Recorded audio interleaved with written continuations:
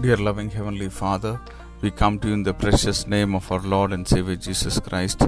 Thank you, Lord, for giving us another day and a brand new week, Lord Jesus. We thank you for your goodness, Lord, in the past week.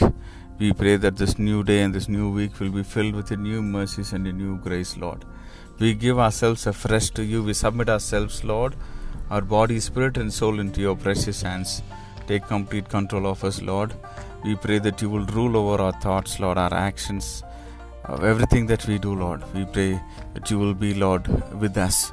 As the government has announced a lockdown, Lord, for the coming week, we pray that your presence will be with us.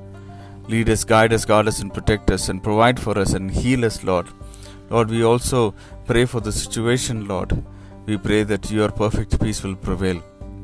Thank you for the word which you have given to us for today, Lord.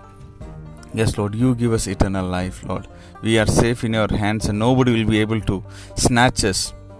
Yes, Lord, the enemy will not be able to snatch us, Lord. Yes, Lord, we are so safe and secured in you.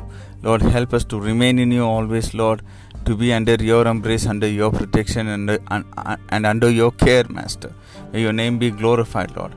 I pray for my dear brother and sisters listening to this audio. Bless them, be with them, Lord.